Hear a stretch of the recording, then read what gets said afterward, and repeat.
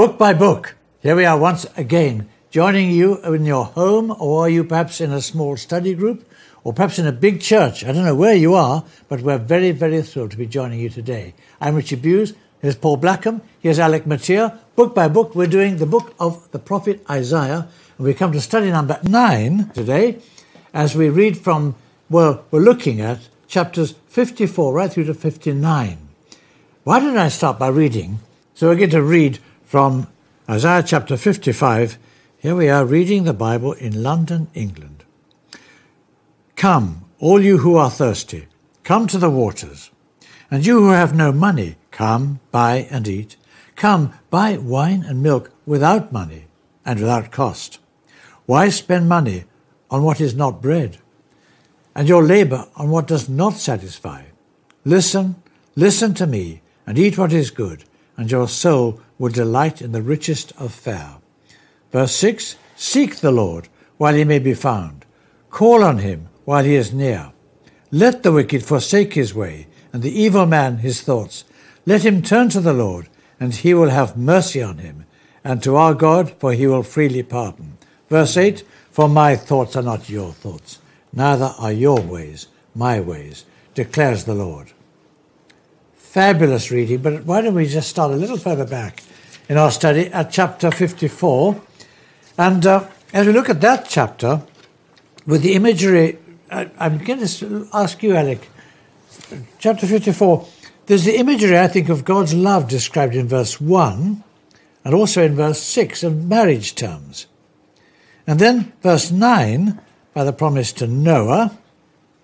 Then verse 11 to 13 by the vision of a beautiful city. So 3 different kind of models to look at. Let's think of how all this flows out of the cross of Christ. Well, that's the great truth here. They do flow out of the cross. Chapters 54 and 55 flow out of chapter 53. Yes. Remember that the servant of the Lord had a double task. He had a double task to bring the then professing people, the then Israel, back to God, and then to be the Lord's salvation to the ends of the earth. The double task. Now, having performed the work of salvation, which is chapter 53, the double call goes out. And chapter 54 is the call to Zion, the barren city, who is going to have children without labor. Yeah.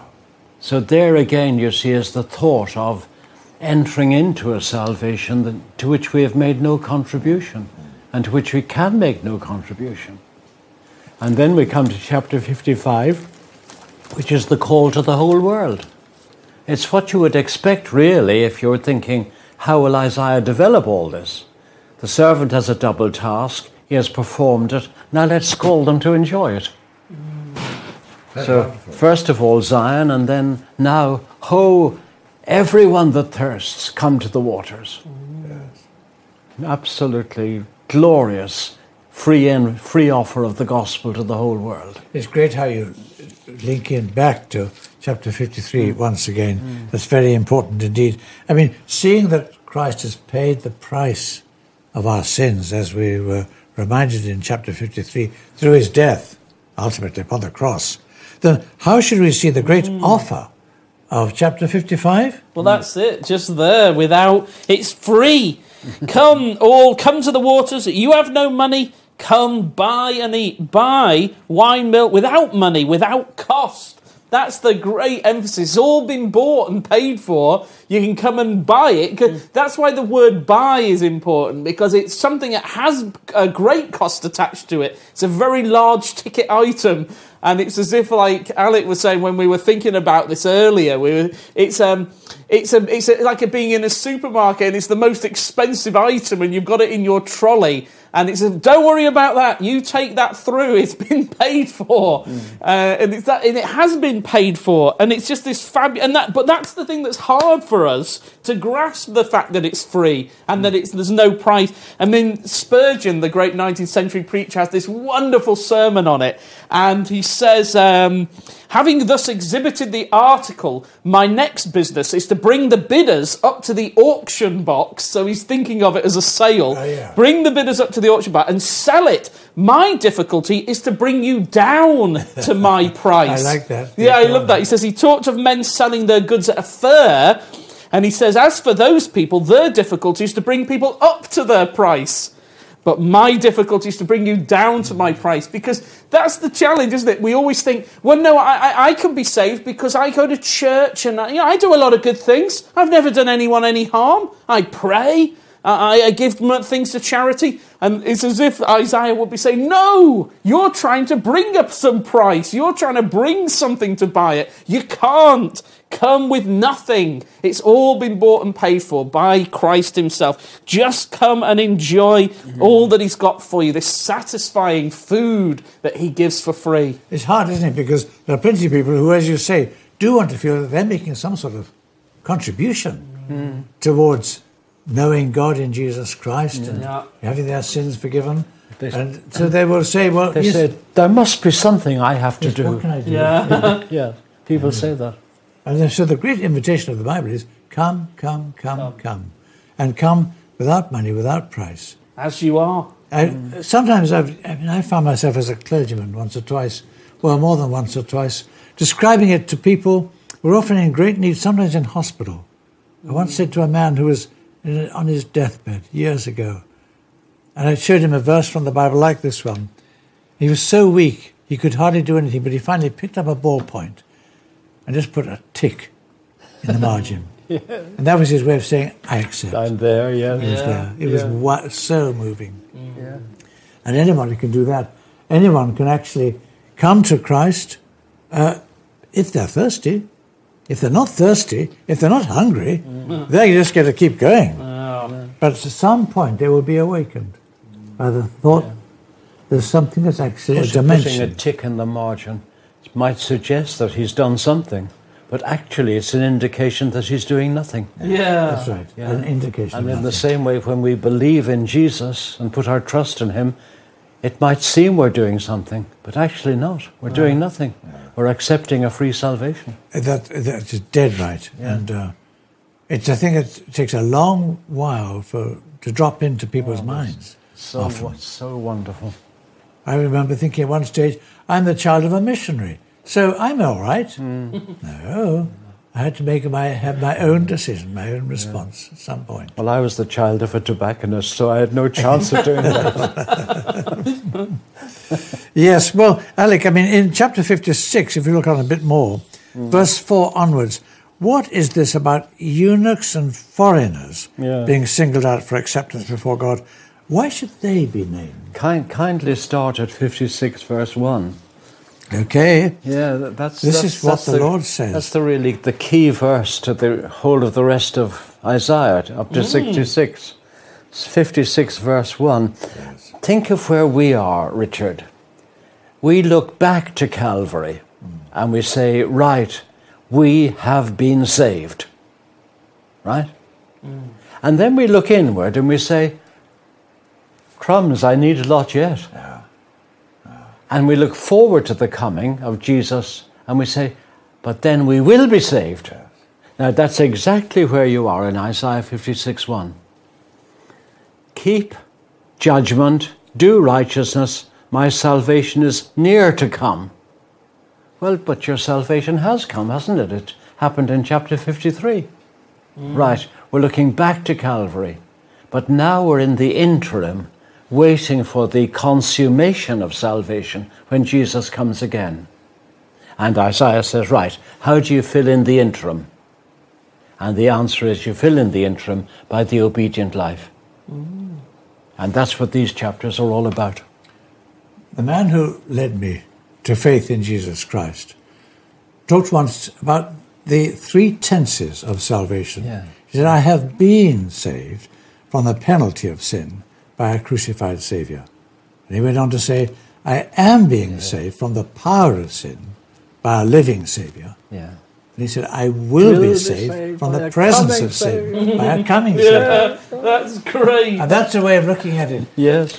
I suppose what I like about the fact that he said the eunuchs and the foreigners is that they're the people who would assume they're out. It's not for us. Yeah. They're outside. Because in the law, isn't it? That's right. They're the people who are shut outside the camp. Yes. But now they're in on this basis of the offer of a free salvation to everyone who that thirsts, Even and those that they are can out. come. Yeah. And did you notice that the eunuch who keeps my Sabbaths? Yeah. That's a big stress in these chapters. Isaiah comes back to it in 48, and he comes back to it at the end of 66. The people who are waiting for the coming are the Sabbath people, which has nothing to do with observing Sunday, essentially, but entering into the rest that belongs to the people of God. Really, in that reference to the Sabbath, we're banging the epistle to the Hebrews. Oh, yeah. You like that, Paul? Hebrews 4, I love all that. That there's this Sabbath is about resting from your labours, That's isn't right. it? That's so it's right. like accepting it's a free offer. That's Come right. by without money. I love that. It's another way of saying salvation is free. Oh, that's lovely. Oh, well, so that again is a helpful reminder that no one can say, I am actually beyond the pale or anything like that. No, the foreigner, the eunuch, they're all welcome. Yes. Come in and welcome. Yes. Come in, the door stands open now. 54, 55, 56, 57. Suddenly in 57, verse 3 onwards, comes once more the reminder of those old cultic sins and false alliances that so plagued the life of restless Israel. Look at verse 20, 21, Paul.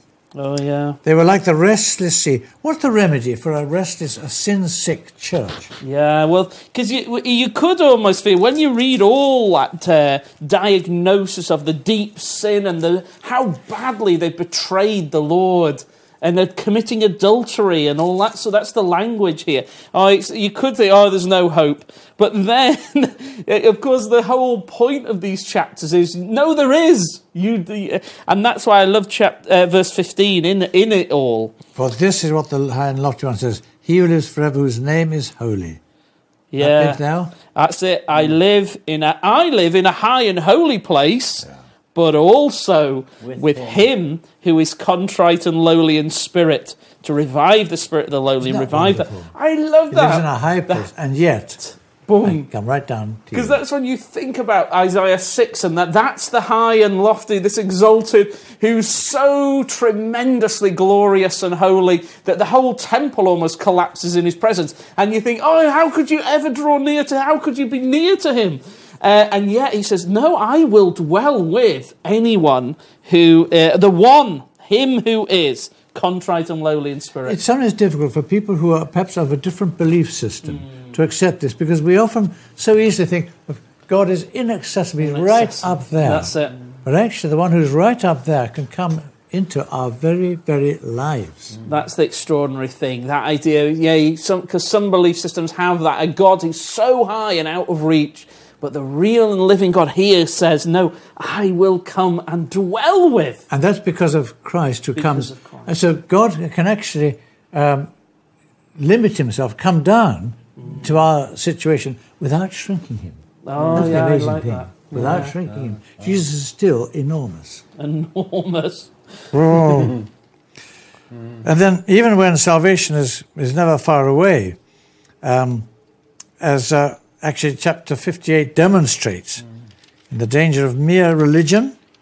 I mean, it would do us good to look at what true worship is. Could you guide us a bit, Alec, do you think, here?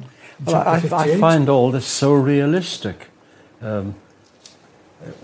Isaiah tells us we can enter into this free salvation, but while we're waiting for the consummation, when the person that he sees as the anointed conqueror comes, and we see as the Lord Jesus coming, while we're waiting for the consummation, we're really up against it, chapter 57 says. But 58 says, in this situation, you still have to be the Lord's Sabbath people. In all this turmoil, faced with wickedness, rotten governments, everything that this world contains, we've still got to be the Lord's Sabbath people entering into his rest. And he speaks really He speaks really very vividly here of how we're to be the Lord's Sabbath people in reality of worship, he says. That's in verses 2 and 3, for example. They ask of me ordinances and take delight in approaching God.